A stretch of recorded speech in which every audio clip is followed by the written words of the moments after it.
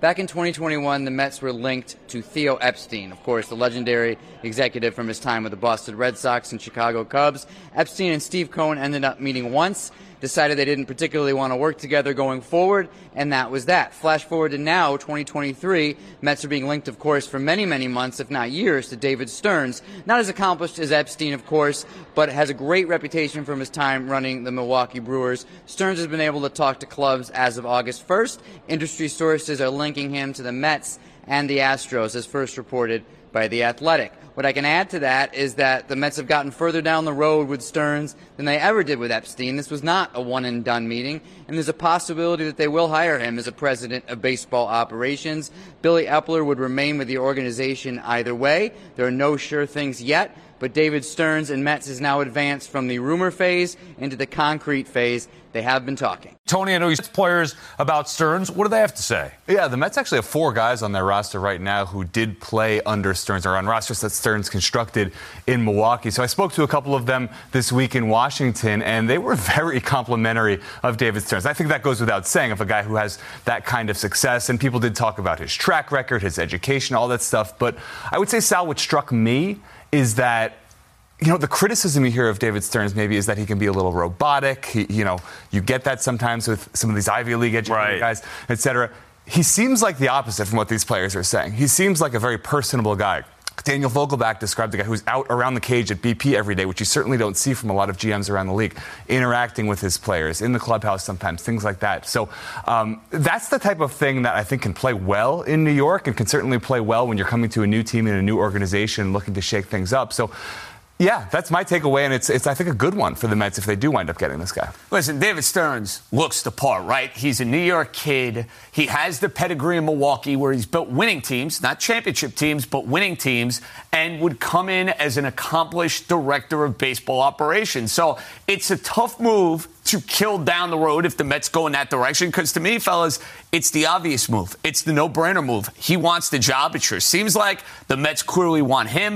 Now, if there's a knock on David Stearns, he did a fabulous job developing a pitching staff with the Milwaukee Brewers. He did not do the same thing when it comes to developing a lineup with the Milwaukee Brewers, where it's been a team that has struggled to score runs on a consistent basis. But if we're sitting here a month from now and David Stearns is the new director of baseball operations with the New York Mets, who in their right mind could kill that move? I mean, honestly, who can? No, I think it's probably the best. I mean, look, I know people bring up Theo Epstein, but that's he doesn't want the job. Exactly right. Stearns is from here. You pair that with Steve Cohen, who loves the team. Stearns reportedly grew up a Met fan. Billy Epler had experience in New York. Yeah, you can't knock that trio, assuming that it does get done eventually. Let's make the call to the bullpen and welcome in Jim Duquette. Jim, what makes Stearns so appealing to the Mets? Well, I think there's a lot of reasons. Like some that already were mentioned by these guys, but I think he's been trained really well. First off, he started out as a Met intern right under Omar Minaya, and then he went over to the commissioner's office, and he's got that pedigree coming from MLB. He went over to Cleveland. Cleveland's had a high success rate. He learned under that group there. And he went down to Houston, learned under Jeff Luhnow, who, had a tremendous success down there in the Astros organization before going to Milwaukee. And then when you look at what he's done in Milwaukee, he's won 5 of the last 6 years. If you count this year, they're going to win the division. That'll be, I think, 3 division titles over that stretch.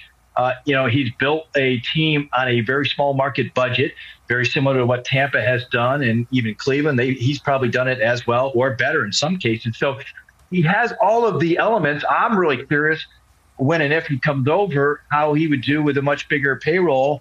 I think even last year, talk about the relatability there that Vogelbach was talking about.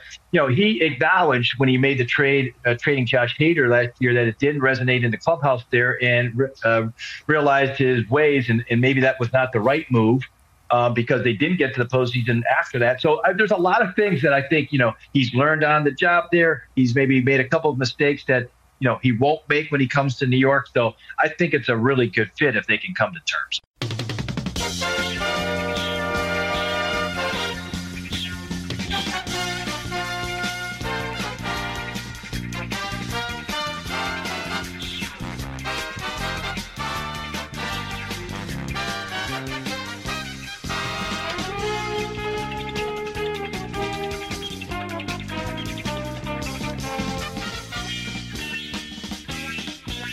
It's another edition of the Talking Mets podcast here on this Sunday, September the 10th, 2023. Of course, I'm your host, Mike Silva. You can check me out all the time at the TalkingMetsPodcast.com. Send me a tweet at Mike Silva Media.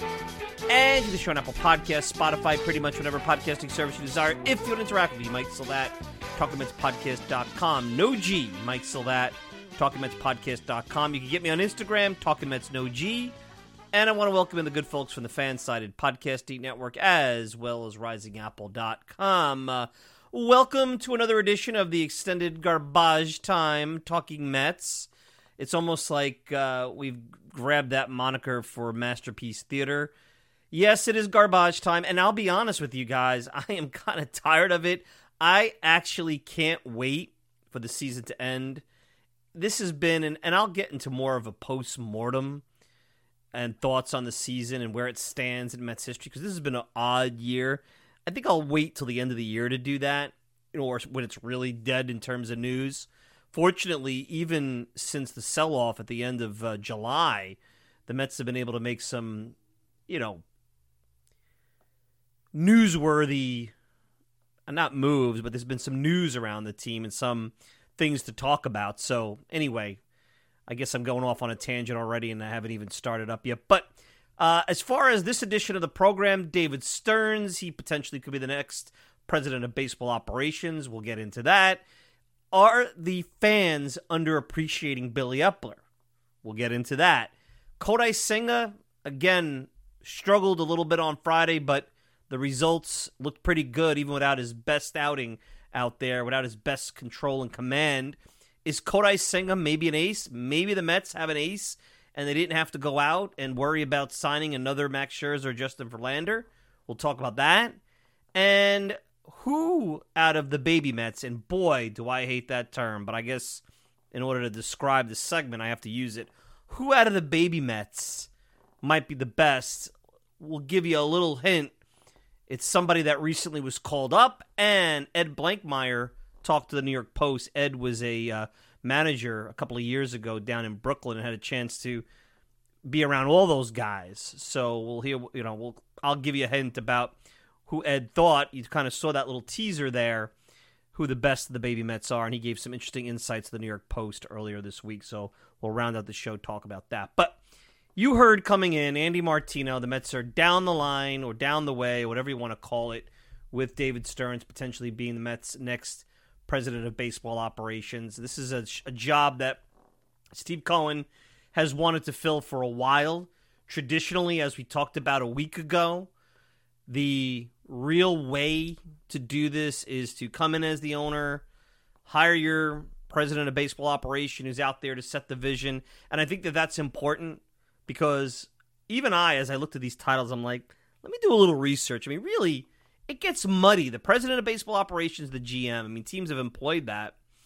And, you start to go out and look at what some other teams have done. And look, your president of baseball operations basically overlooks the whole entire baseball front office situation. It's more about the strategic vision. It's more about being at the head of that table. It's more about with your scouting and player development, your GM, who will be Billy Epler, and all the other stakeholders within the baseball realm. That individual's there to kind of set the vision, bless off on what each department's doing. They're not there to go out and do what a GM would do, which is worrying about who's the 26th man on the doubleheader on August 18th. That's what the day-to-day stuff with the GM is. It's more of a strategic type of situation, and that's why you hire them first. I even looked at what, and it was really interesting, when the Tigers hired Scott Harris away from the Giants, who was a Giants GM, and they talked about, why they hired Scott Harris. They talked about his ability to construct a baseball organization that's competitive with the modern game. They talked about his leadership ability, having the ability as an executive at multiple levels, and his ability to mentor talented baseball operations leaders, innovation. I mean, these are things that right now are falling on Billy Epler and maybe falling on a guy who's more of a GM, more of a baseball rat, so to speak, someone who's very into analytics. When you talk about the entire organization developing and procuring leadership talent within the front office. That's what the president of baseball operation is to do. And truthfully, when Cohen came in and wanted to hire somebody, I mean, since then, over the course of the last couple of years, there's been talk of somebody who will be the team president, someone with a much bigger role that will have an impact on, obviously, the baseball, which is the core reason why the team exists, but also the business side of the organization. Really, right now, the Mets don't have it, and they had because of the situation with Cohen coming in the middle of COVID and some of the stuff that happened and some of the misnomers about who he is and fears of, being in New York or working for him. I think some of it is New York and the media. We've talked about that ad nauseum on this program. It didn't happen, so they had to hire Billy Epler. Billy Epler's been running the show. And look, it's clumsy for Billy Epler to be involved in hiring his boss, but the rumors are about Peter Gammons a couple of weeks ago said that the Mets should be hiring someone soon. Everyone said, what's Pete know? Well, now you're hearing they're down the road with Stearns. No sure thing. It sounds like Houston is in the mix. Look, and you heard going in, there's some nice things to like about Stearns. New York guy. Duquette talked about how, and Anthony DiComo, they talked about, I guess, the human element to Stearns, where he's not this robotic, Harvard-educated, Ivy League analytics guy that all he sees is numbers and Stratomatic players on the back of the Stratomatic card. Seems like he tries to get down on the field. He recognized with his trade of Josh Hader in the Milwaukee situation about how that impacted the clubhouse in a negative way. So the people aspect of the game he seems to get, has worked in the MLB front office with the Mets, with the Indians, worked on the Lundhow in Houston. Whatever you think about the Astros and Lundhow with the whole trash can situation, that's an organization that was transformative. So you learn a lot. He's got a lot of experience. And then he's out in Milwaukee working for an owner that it was described as, a demanding private equity guy, not with the same budget as a Steve Cohen, mind you.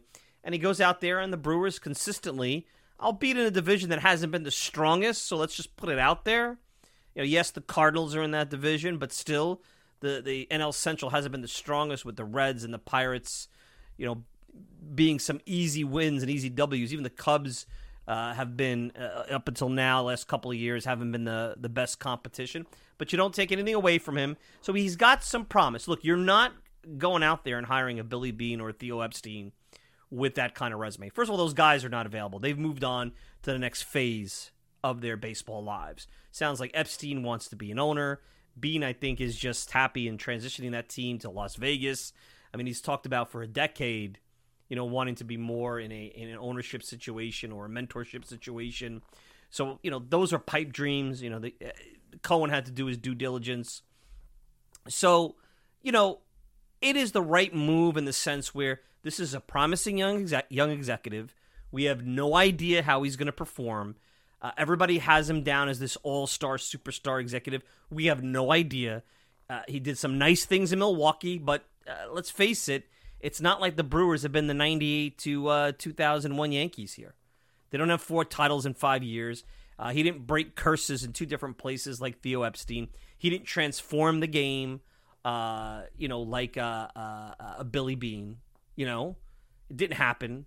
So you're basically looking at a guy similar to you would as a player who has a nice resume, has done some nice things in a market not New York, but you like what they have to bring, and you think they're ready to take the next jump into stardom.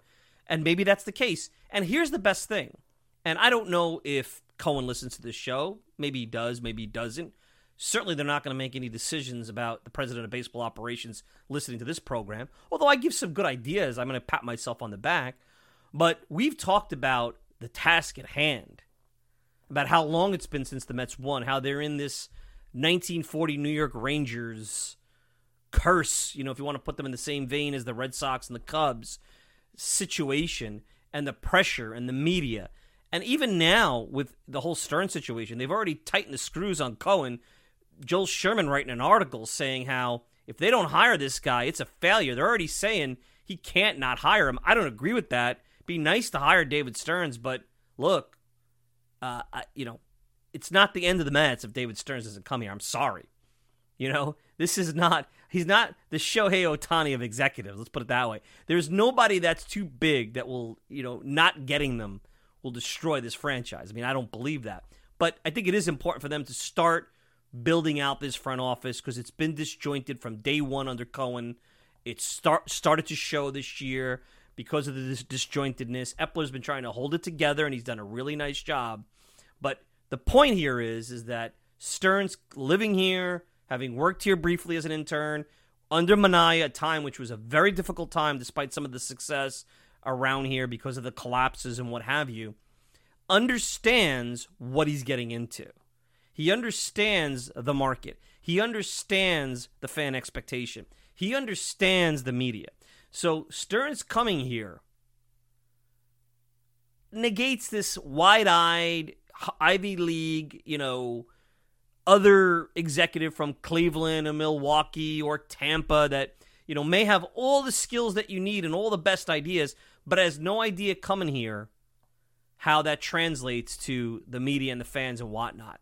That's why, I heard recently someone tell me that there are a lot of people in the Mets organization, I'm not talking about the front office, who think the Mets can't rebuild because it's New York. I mean, that's a thing that's out there. And look at the reaction when Billy Epler sold off. I mean, despite the fact that now, 4 or 5 weeks later, everybody recognizes it was the right thing, recognizes that maybe he did not just a good job at the deadline, an outstanding job, yes, with Cohen's money, to bring talent in, trading 2 future Hall of Famers. I mean, look, the Mets have traded Hall of Famers in the past. They traded Tom Seaver. They didn't get the kind of talent that the Mets got paying down the salary of Scherzer and Verlander. Now, it's talent. But it's tough because they were criticized. A lot of people, even after the Robertson trade, before that Scherzer-Verlander wild 72 hours that came a few days later, already, despite the fact that everybody knew that was coming, that it looked like that was the right thing to do, they won a game at Yankee Stadium, maybe you got your hopes up, and all of a sudden they rip it apart by sending their closer out, and the criticism started, and the fans' hand-wringing started, and the talk heads over at WFAN, to this day, there's one particular guy that just can't get over it and was screaming down Anthony Tacoma a couple of weeks ago. So a guy like Stearns gets it. So coming here, he's not going to be fooled into thinking that he's coming into Tampa, Milwaukee, or Cincinnati.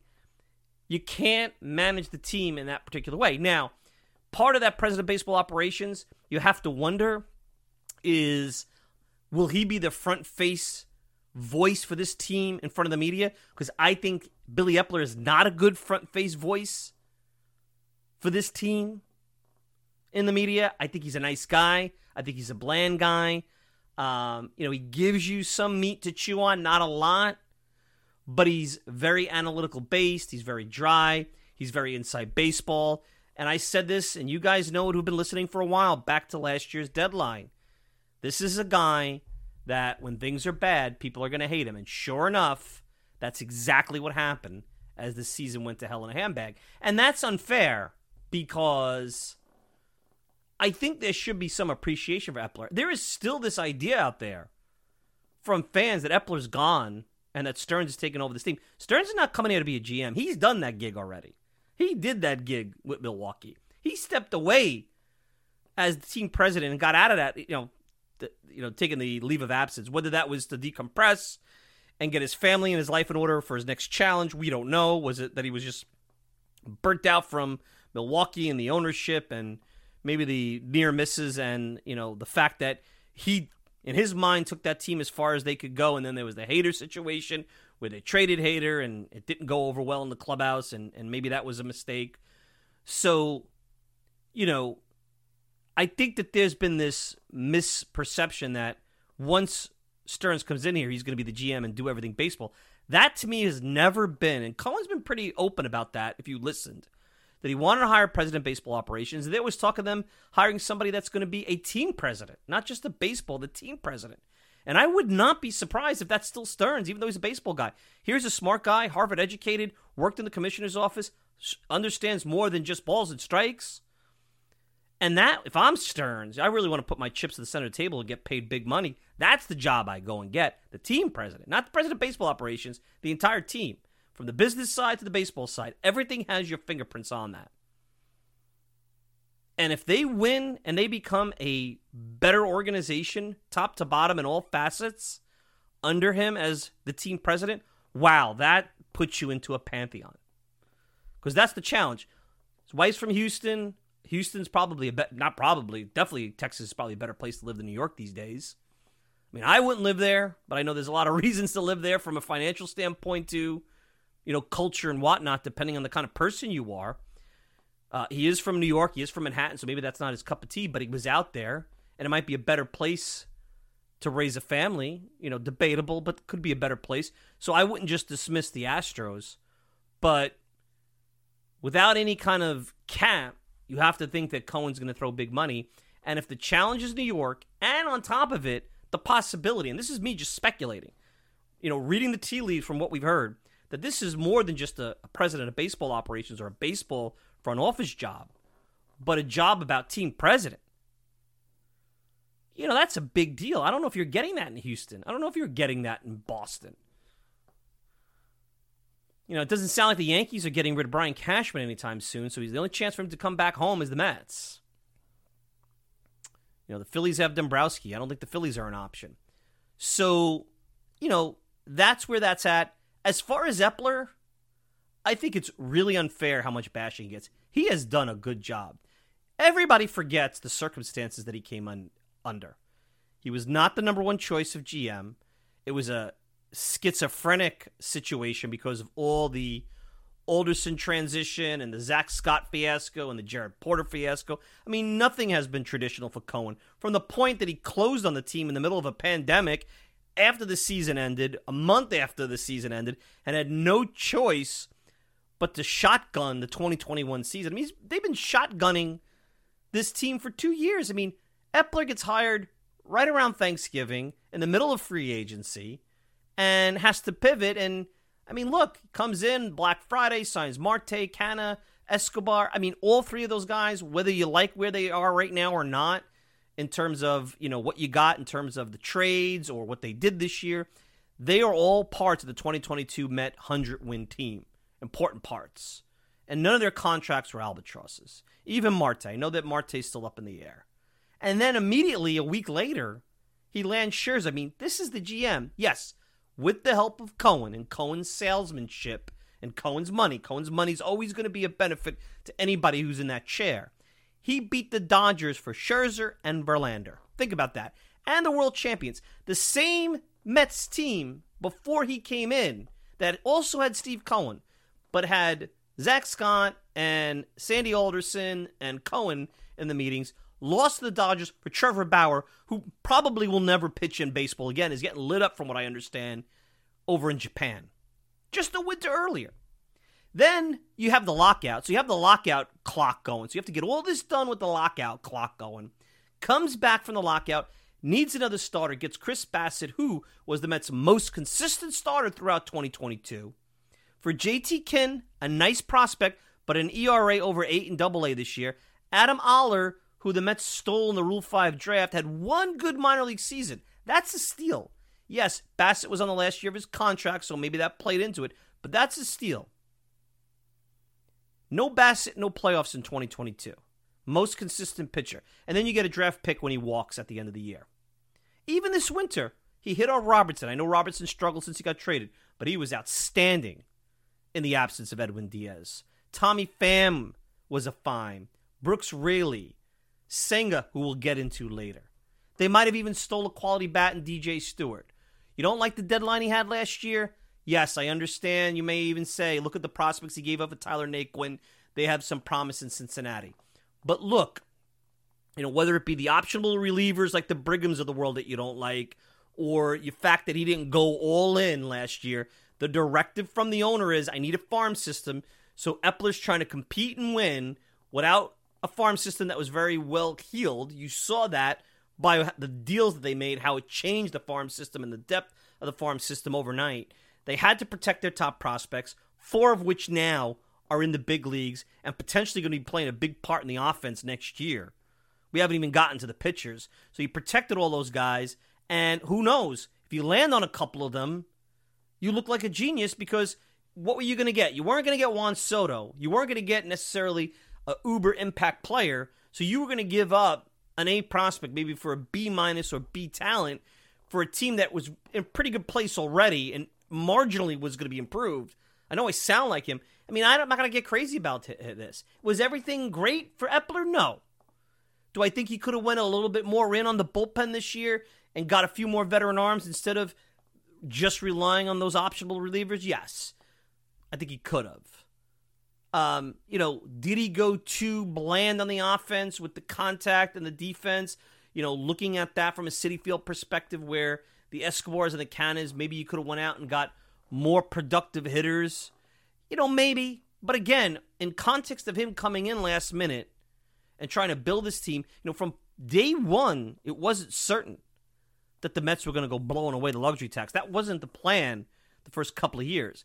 And also remember this winter, the Correa situation hijacked the offseason, a successful offseason up to that point where they were able to get Nimmo. They got Robertson. They re-signed their own guy. They got Verlander.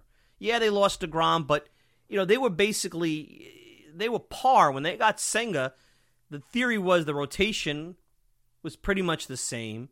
They had a reinforcement for Diaz. Then the Correa situation comes. It hijacks the entire holiday season and holds the Mets in hostage for 3 weeks. Maybe that played a little part into them not rounding out the roster quite like they wanted to, but it is what it is. So I don't think it's fair to say that this guy has been a bad GM, and I don't even care about Anaheim. And look, I read the article in The Athletic about how he recruited Senga. And this guy is entrenched in Japan.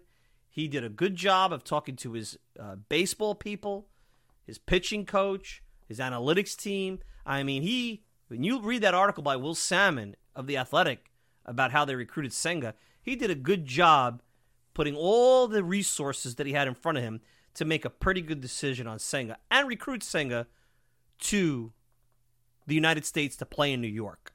Understanding the Japanese player and the cultural challenges they have, which may have a great impact on Ohtani this offseason. It may have impact on Yamamoto. Who knows? We don't know. Money talks in the end of the day. And there are other good places to play in this league. So, yes. Am I excited the Mets are finally putting this front office together? Yes, I am. I think it's been disjointed. You're cleaning out the player development system. Stearns coming in potentially could, put his own philosophy in. Epler goes into his lane as the GM. Somebody could go out there and do the day in and day out job of the GM. Maybe Stearns takes over as the mouthpiece to the media.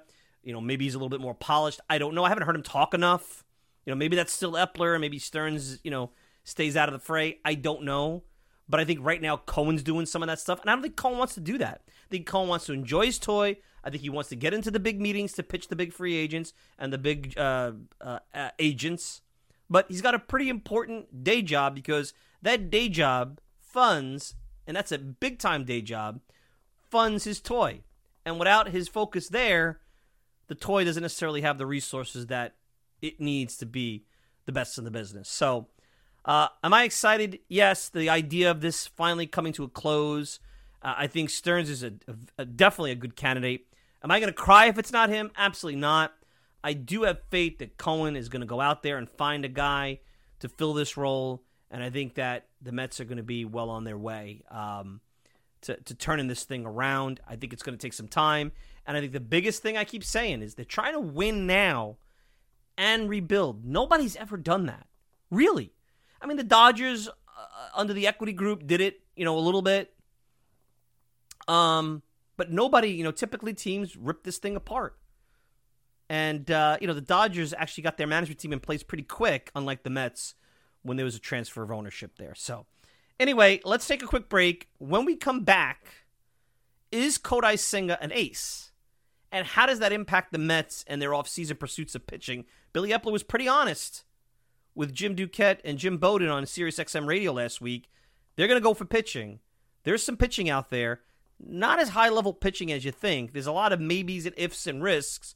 So does that make Senga more important? And is Senga an ace that we have right under our noses and we don't realize it? We'll talk about that and more right after this. BetMGM has an unreal deal for sports fans in Virginia. Turn $5 into $150 instantly when you place your first wager at BetMGM. Simply download the BetMGM app and sign up using code Champion150. Then Place a $5 wager on any sport. You'll receive $150 in bonus bets, regardless of your wager's outcome. And if you think the fun stops there, the King of Sportsbooks has plenty of surprises in store. Check out daily promotions, same-game parlays, live bets, and so much more. Download the app in Virginia today and get $150 in bonus bets instantly from your first wager. Only at BetMGM. BetMGM and GameSense remind you to play responsibly. See BetMGM.com for terms. 21 plus only. Virginia only. New customer offer. Subject to eligibility requirements. Rewards are non-withdrawable bonus bets that expire in 7 days. Please gamble responsibly. Gambling problem? Call 1-800-GAMBLER. Promotional offer not available in Washington, D.C.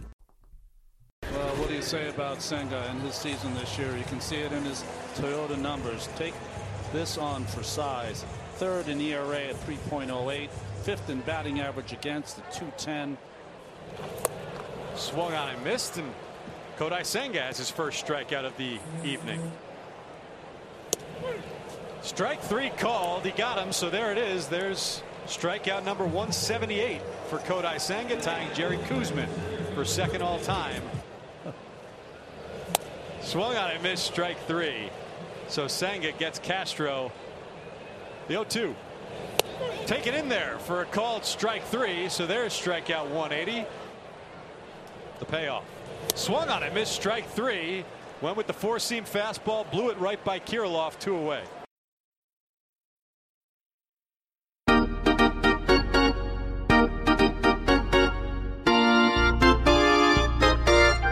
All right, we're back. Kodai Senga. Look, you guys know when I'm wrong, I'm going to be accountable to myself. And I've been wrong about a few things. I still don't think I was wrong about Chris Bassett. He's pretty much had the same type of year when you look at the whole pie out in Toronto. And the Blue Jays very well might be in the postseason.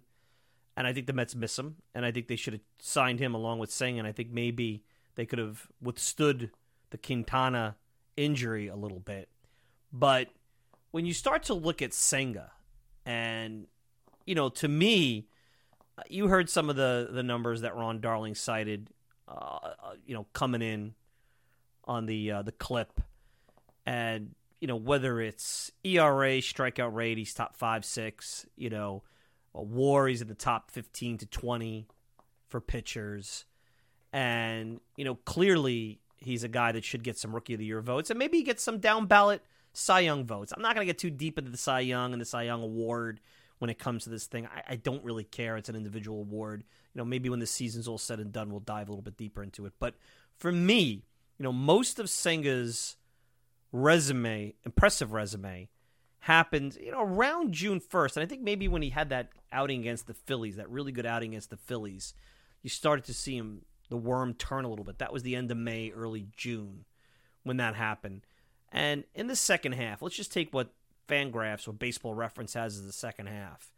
I wanted to go look at the walk rate because to me, from the eye test, the thing that I noticed about Senga is not walking as many batters. He doesn't seem to be laboring through. Now, he did on Friday against the Twins a little bit, but he was able to navigate it and get out of it.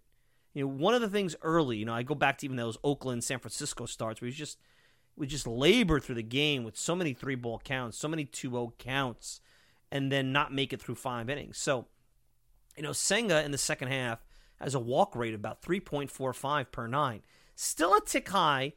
I'd like to get it down to about 3. But if you told me that's where it's going to stay, with his strikeout rate, with the amount of lack of contact there is against him, he could be successful. Walks kill. You know this. Anybody who is a listener to this show, whether it be in the bullpen, the rotation, teams that walk a lot of batters, pitching staffs that walk a lot of batters, are not going to be successful, and those are not winning teams. You can't issue free passes and win baseball games. Maybe you could win some games or maybe survive it over a small period, but in the long run, you cannot be a successful team with walks. It's a simple adage of baseball going back to Abner Doubleday. I'm sorry, that's just period. I believe that, and it's going to be hard for anybody to email me and contact me and you know, tell me anything different. So, you know, really good whip in July, had a whip under 1 in July. So Senga's starting to make you wonder, did the Mets steal an ace? Now, I don't think Senga is an ace. I'm not ready to say I was completely wrong about Senga. I still think the walks are a problem. Those who are into mechanics are a little concerned about his mechanics, and there could be reason to believe that he can't pitch consistently on a normal 5-man rotation without spacing out his starts. But that could be the issue for every Japanese player, including Yamamoto, who's got some rough mechanics too.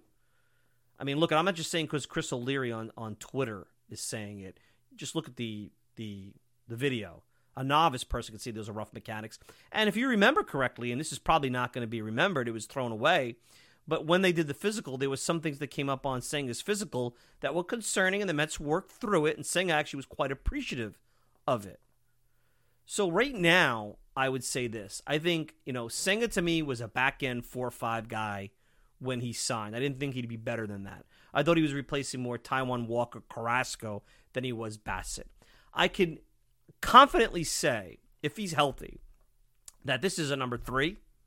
He's going to have nights where I think he could pitch like an ace or number 2, but he's a number 3 with nights or stretches that he could pitch at the top of the rotation. He's still not averaging quite 6 innings per start. You want to be an ace, couple of things that has to happen for you to be an ace. One, you got to get into the 7th inning consistently. That's a Mike Silva credo. Used to be the 8th or the 9th. That's not baseball anymore. You got to get into the 7th inning. If you can't get into the 7th inning, hard for me to say you're an ace, because for you to complete 7 innings, you're just handing 6 outs over to the bullpen. You give your team so much better chance to win. That's number 1. You have to be able to get into the 7th inning.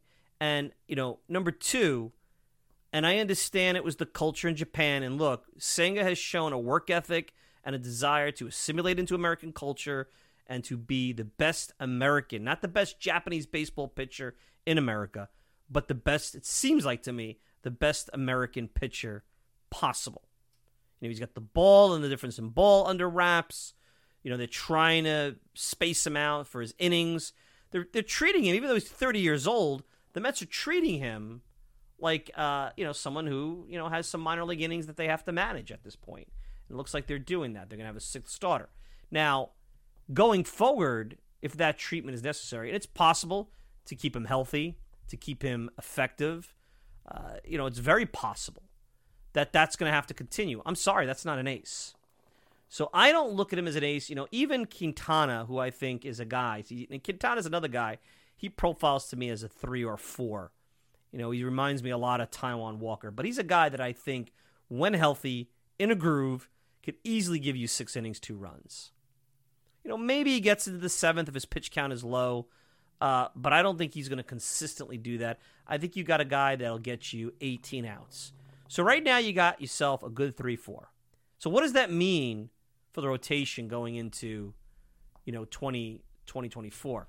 Well, it means the Mets have to spend on some pitching. And they've said they are, but that's where this thing gets complicated. Now, you saw Tyler McGill throw, 5 shutout innings again today. He walked 4 batters. Peterson, it's funny because I waver on this. I watched a little bit of Peterson yesterday. I saw the video where he's changed where he comes to the set. He certainly looks to be better, Peterson. I'd have to do a deeper dive. One of the segments we'll do, I promise, before the season's out is kind of dive into McGill and Peterson since, they've come back and been part of the rotation post Scherzer, post Verlander trade. Peterson is better. McGill has been better. I don't think you could go into next season with them as your 4-5. You just can't. That's not a good baseball team. They have not shown any consistency. There's nothing they can do in the final, 3-4 weeks. And honestly, they've been pitching in this rotation for the last, they'll wind up at the end of the year pitching the last 6 or 7 weeks. There's nothing that they could do that will convince me that they're ready to take the ball every 5 days and be an adequate 5th starter. To be a 5th starter on a team that's going to compete for a playoff spot, you have to be league average. You have to be able to go out there and give you 6 innings, 3 runs, just like Peterson did on Saturday. He kept them in the game. Bullpen imploded, not his fault. McGill, to a certain degree, can do the same thing, and he's done that. Can they consistently do that? Would I trust both of them in the rotation? Absolutely not. I think one of them eventually is going to have to be a long reliever. Do they go into the Trevor Williams role? I don't know. I mean, that's a different, conversation for later in the offseason when things kind of crystallize.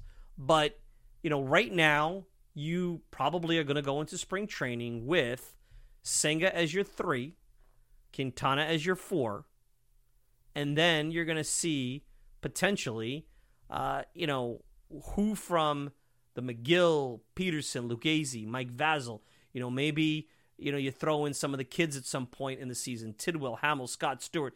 Yoander Suarez now throws a no-hitter in Binghamton. Maybe that's a name that's popped up on the radar here. Those are, that's not terrible. Looking at some of these kids, how they are, that's not terrible depth.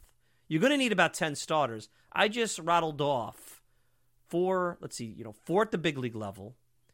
Tidwell, Hamill, Scott Stewart is 8. Suarez is 9.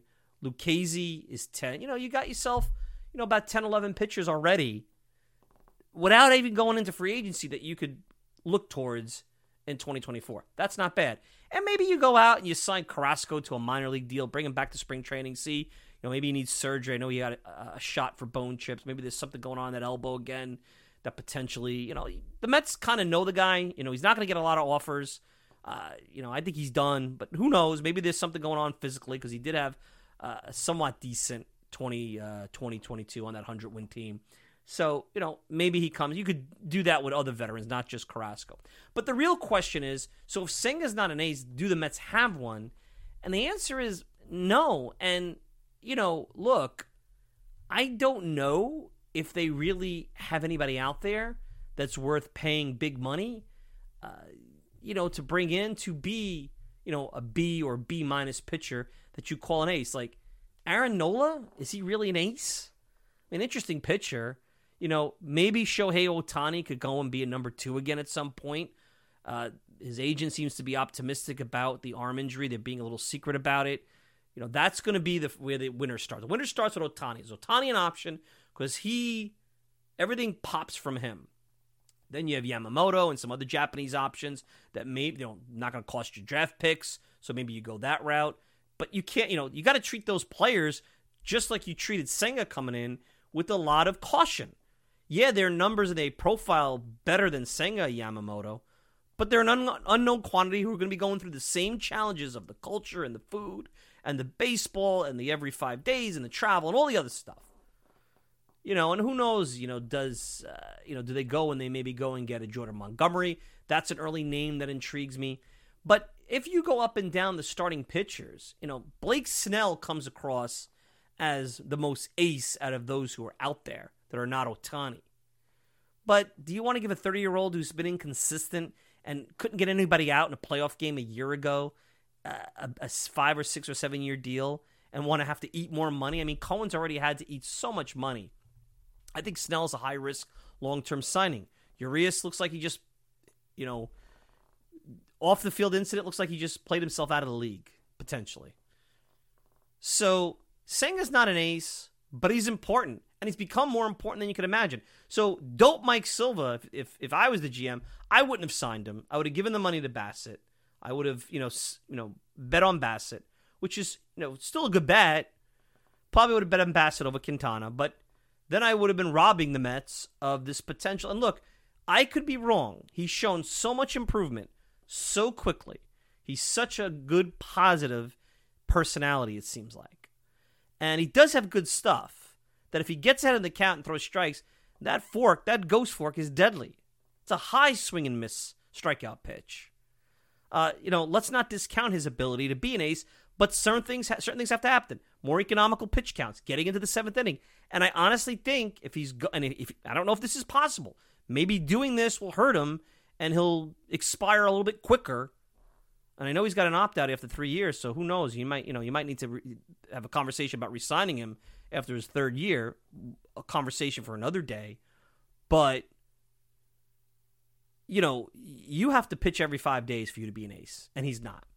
Now, is he, at this point, what you've seen of Scherzer on the back half of his career and Verlander's, even despite Verlander getting through outings, but his peripherals aren't great, is he any worse than those guys? No, he's not. But those guys still have that Hall of Fame in them, and they can jack it up at different times. They just can't consistently do it. Let's see them do it in a postseason spot. There is no Verlander. There is no Scherzer. The last couple off seasons, because you still had DeGrom up until this year. You had DeGrom, so you had an ace. You were looking to get your Batman and Robin scenario. That's gone. It's possible the Mets are going to go into next year with a rotation of a lot of number threes. Now, if you look at the 1999 Mets, Al Leiter, in the same vein as Senga, was kind of a number two. Maybe you want to say Senga's a number two. Maybe you could do that. So Al Leiter led those teams, but you had a lot of number threes like Kenny Rogers and Yoshi. Maybe he was more of a four. And Rick Reed. And guys like that. Bobby Jones, more of a 4-5. So you had a rotation full of 3s and 4s and 5s. That's why if you're not going to get high-end, top of the rotation, ace talent, you really can't go on McGill and Peterson. The rotation would be too shallow. As it is, the Mets are going to be coming into next year with a lot of question marks.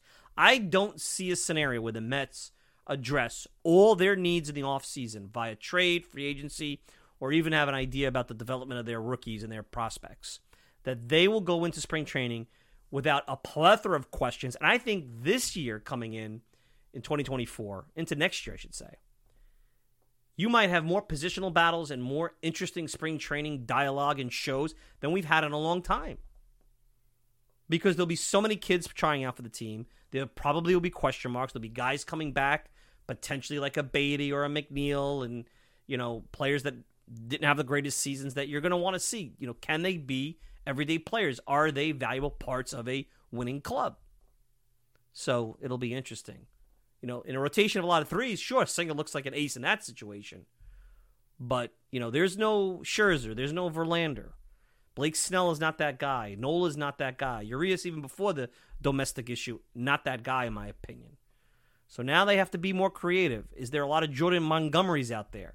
Are there guys that we haven't even talked about that are promising, that are value-driven, that they could go and sign? A Michael Wacha type, let's say, who's done really well in San Diego. Hey, Seth Lugo's got a player option. Maybe he opts out and comes back. He's done a nice job as a starting pitcher. Love to have Seth Lugo back. So, anyway, let's take a quick break. Final segment.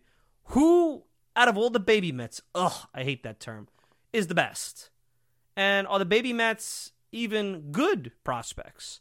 I have my thoughts. Ed Blankmeyer, who used to coach St. John's baseball and was a Mets minor league coach for all these guys at some point, he's no longer there, had some thoughts to the New York Post. So we'll round up the show, talk about that right after this. Mauricio lines that one into right field. He's got himself a base hit. So for the 6th time in 7 big league games, Ronnie Mauricio with a hit. All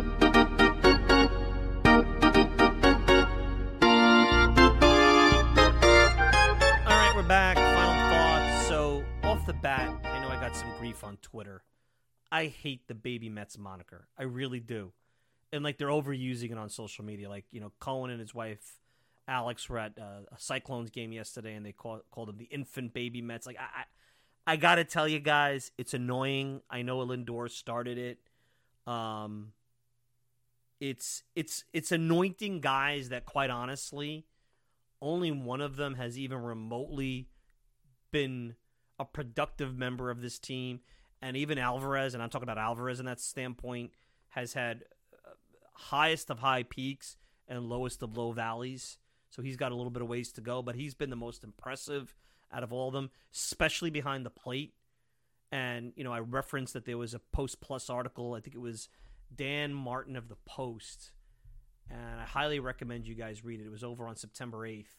And Dan Martin, it was entitled, "What do the Mets have in their 4 prize rookies? They're about to find out." So Ed Blankmeyer, former St. John's coach down in Brooklyn a couple of years ago. Blankenmeyer, I should say Ed Blankenmeyer. Let me say the guy's name right, Ed Blankenmeyer. It's Blankmeyer. Ed Blankmeyer. So they have 2, Blankenmeyer and Blankmeyer. So if I go to the article, and this is a total non sequitur, I thought it was because I've interviewed Ed Blankmeyer back when he was a St. John's coach for the old NYBD site. A long time ago. It's Blankmeyer. I thought it was. Not Blankenmeyer. Blankmeyer. So they made a mistake. The New York Post made a mistake. The editors over at the New York Post. You got one thing to do, edit. Get the thing right. So they were talking about his thoughts because he coached all these guys. And, you know, and it's probably a little bit of a tease by the clip I played coming in. I mean, he thinks Mauricio might very well be the best of the best out of these guys. I mean, look, and I saw, the dugout cam for Seattle, how impressed they were with that first hit that was 117 miles per hour. I mean, honestly, we get so caught up in these, how hard guys hit the ball. You hit a hard ball right at the second baseman at 105 miles an hour. Yeah, it's hit hard, but it's an out. You hit a line drive right at an outfielder, it's an out. Like, hitting the ball hard is important. We get it. It does process versus outcome. But if the outcomes aren't there, the ball could be hit to the moon. It doesn't matter if it doesn't go out of the ballpark. Let's put it that way. That's called 5 o'clock lightning at that point, when you're great in batting practice and it doesn't translate to the game. So, right now, when you look at these young Mets, I mean, there's a chance that each one of them, and I tweeted about this yesterday, each one of them, they're going to be in some way, shape, or form in the lineup next year. I mean, if you look at it, Alvarez would be your catcher. Mauricio potentially could be either your DH or your second baseman. I personally think McNeil around the field, and I think he's a very good outfielder, McNeil. I have to say, I think he plays the corner well. I think he plays right field well, especially with Marte's groin issues continuing. You might need him out there.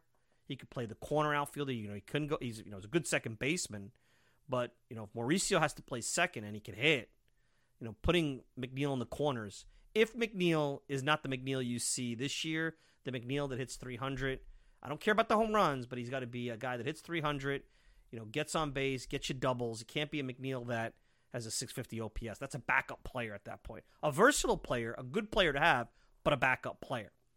So I could see Mauricio at second, Beatty at third. Obviously, you have Lindor at short. Potentially one of the kids, Acuna or Gilbert, could come and play center. Maybe you move Nimmo to the corner to keep him a little bit more healthy, depending on what goes on with DJ Stewart in the DH spot and things like that. But, you eventually need to make room for Gilbert if he continues to progress his development. Acuna, Beatty's going to be, all these guys potentially could be in the lineup next year consistently and going to be relied upon to be part of what Billy Epler's gone on record and said is a winning team.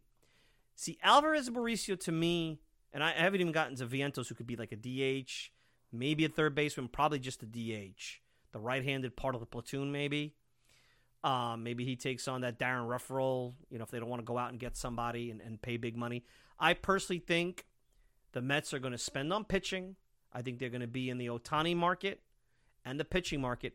But if they don't land Ohtani, I don't think they're going to go out and sign B or C hitters and give them C hitters B money and B hitters A money just to get them on a 2 or 3 year deal.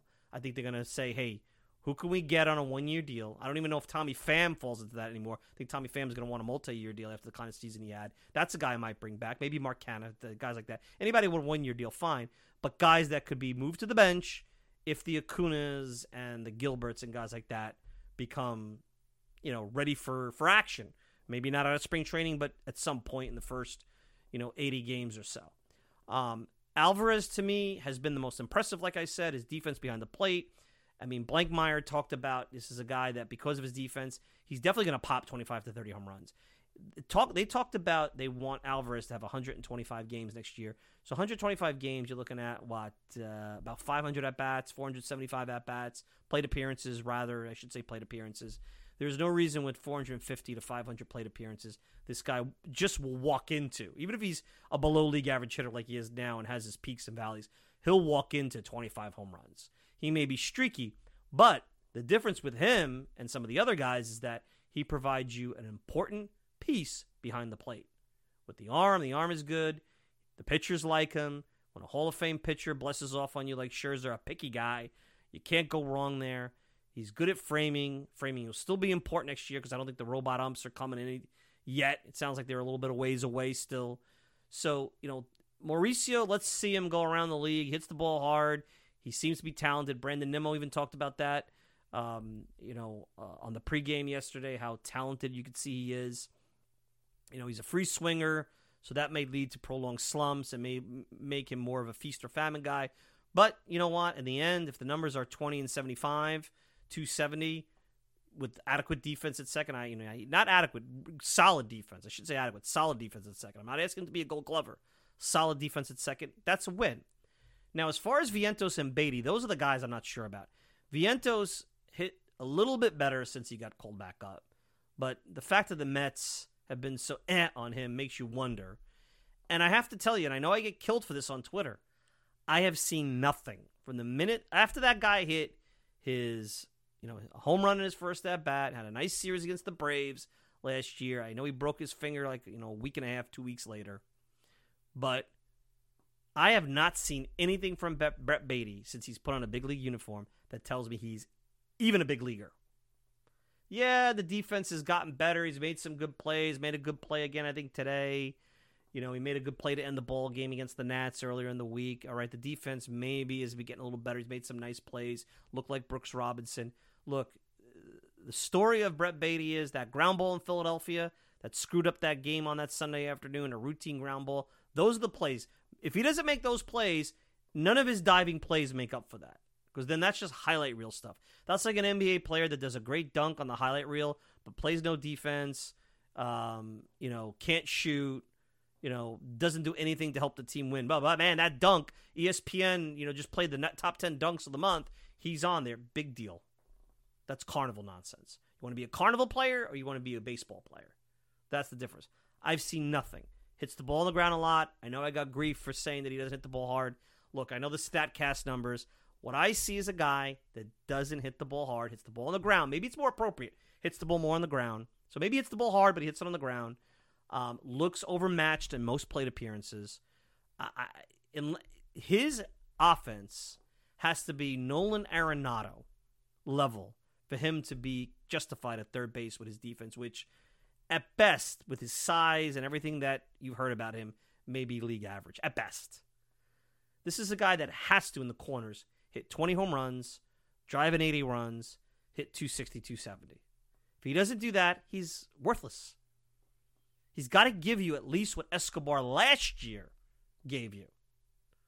That kind of season. And that wasn't a great season. He's got to at least give you that. He's got to move towards that. And we haven't seen anything that indicates he's going to move towards that. Now, Blankmeyer says the kid is talented. He struggles with confidence. There is a lot of things that we've heard about Beatty that are things that are not fixable outside of he himself fixing them. Like focus. We talked about that a couple of weeks ago. Confidence. The speed of the game was something that worried him earlier in the year. There is a lot of... Listen, guys. Best case scenario. Okay? Let's just put the odds like a realistic situation. We all want all these kids and all these prospects to pan out. Everybody assumes because they're ranked somewhere high on a list that they will pan out. Go back and look at baseball's top 50 prospects from 10 years ago, and you could, throw darts and hit guys that did nothing. Okay?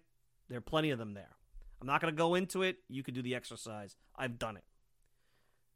I want all of them to hit. The reality is they're not. You know it and I know it. And right now, if I had to put my money in Vegas, and it was money that would hurt to lose, but I had to put it down in Vegas, I'd say Mauricio and Alvarez will hit. Vientos and Beatty will not. I am actually quite confident if I put my money down in Vegas now, just on Beatty not being a big leaguer, that's the guy that's not going to be a big leaguer. That's how confident I am. And look, I've heard nothing but good things about the kid's makeup. And part of me thinks, because he's a good guy, because he's the son of a baseball coach, because he knows how to talk the talk, that maybe we've overlooked some obvious things that for any other player, and I hate to say it, if he was Latino or not white, and I hate to go that route, we'd probably be talking more about it. And I'm not that guy. But let's put that on the table. I hate to say it, but it's true. Coach's son, big kid, good-looking kid, aw shucks, speaks well from Texas. I don't have anything against the kid, but he's no good. He's no good. And he's the only one of those four. I mean, I put Vientos too. Alvarez and Mauricio, I probably would say I feel confident. And I have to see more from Mauricio. But, he looks, just by watching him, he looks so much better in 20 at-bats than Beatty has ever looked. I mean, Alvarez is the only one that I'm confident will be in the lineup. Let me rephrase that. Alvarez is the only one I'm confident will be in the lineup every day next year. He's earned that. Now, he might bat at the bottom of the order, and he may not be Mike Piazza or an all-star. But a guy who could catch and throw and hit you 25 home runs, even if he hits 220, I'm okay with that. That's what you wanted out of McCann. Let's face it. Can he give you what you thought? The floor. And then but his potential is so much more. You could live with that at that position. Now, Mauricio, you got to see that guy that's athletic and hits the ball hard and hits for average and power. We haven't seen the power yet, but we've certainly seen him hit the ball over the yard. So, we'll see. Vientos, to me, I don't know. I mean, I like him better than Beatty. He's shown me more than Beatty in the big leagues. So, right now we have to be very realistic. Just like these pitchers, Scott, Hamill, Tidwell, Suarez, name them. They're not all going to hit. They're not all going to hit. What happened with the Mets with Matz and Wheeler and DeGrom and Syndergaard, Harvey, that's rare. That was a stroke of luck, of good blessing. Doesn't happen. And the reason the baby Mets thing drives me nuts because it's just like Generation K and Five Aces and Dark Knight and Thor. You know what impresses me?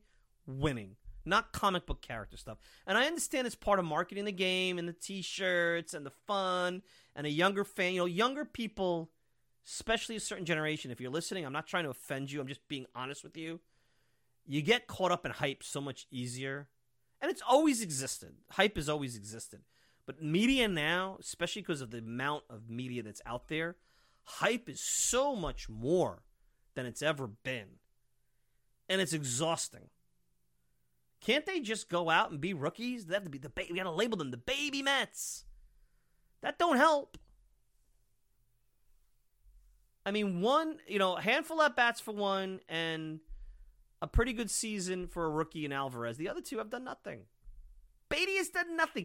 I have yet, and all I've heard is good things about this kid from guys that I have respect for. I have seen absolutely nothing that says this kid is a big leaguer. He doesn't even belong on the roster right now. If they were in contention, they would not be at third base. You know that, and I know that. Oh, he's got to play every day. Well, yeah, I guess you could play him in garbage time every day. But at some point, it's embarrassing. What, was he hitting like $120? Since he came up, I'm actually going to do what I know that you guys hate when I try to scroll through the internet and do my show because I like to do my notes before. But I'm going to bring him up one more time. And I'm not trying to turn this into a Beatty bashing session. Because, again, Blankmeyer had nice things to say about all. He thought Mauricio was a guy that could stick at second. Thought he was very talented. Liked Alvarez's strength and power and his improvement on defense. Actually said nice things about Vientos and that he's a guy that he believes will hit. It's his position that he lacks. I'm not so sure he's going to hit consistently, but we'll see. I mean, the guy was 0 for 18. He's hit 174 in September, Beatty. A 348 OPS in 7 games. I mean, guys, there's no improvement.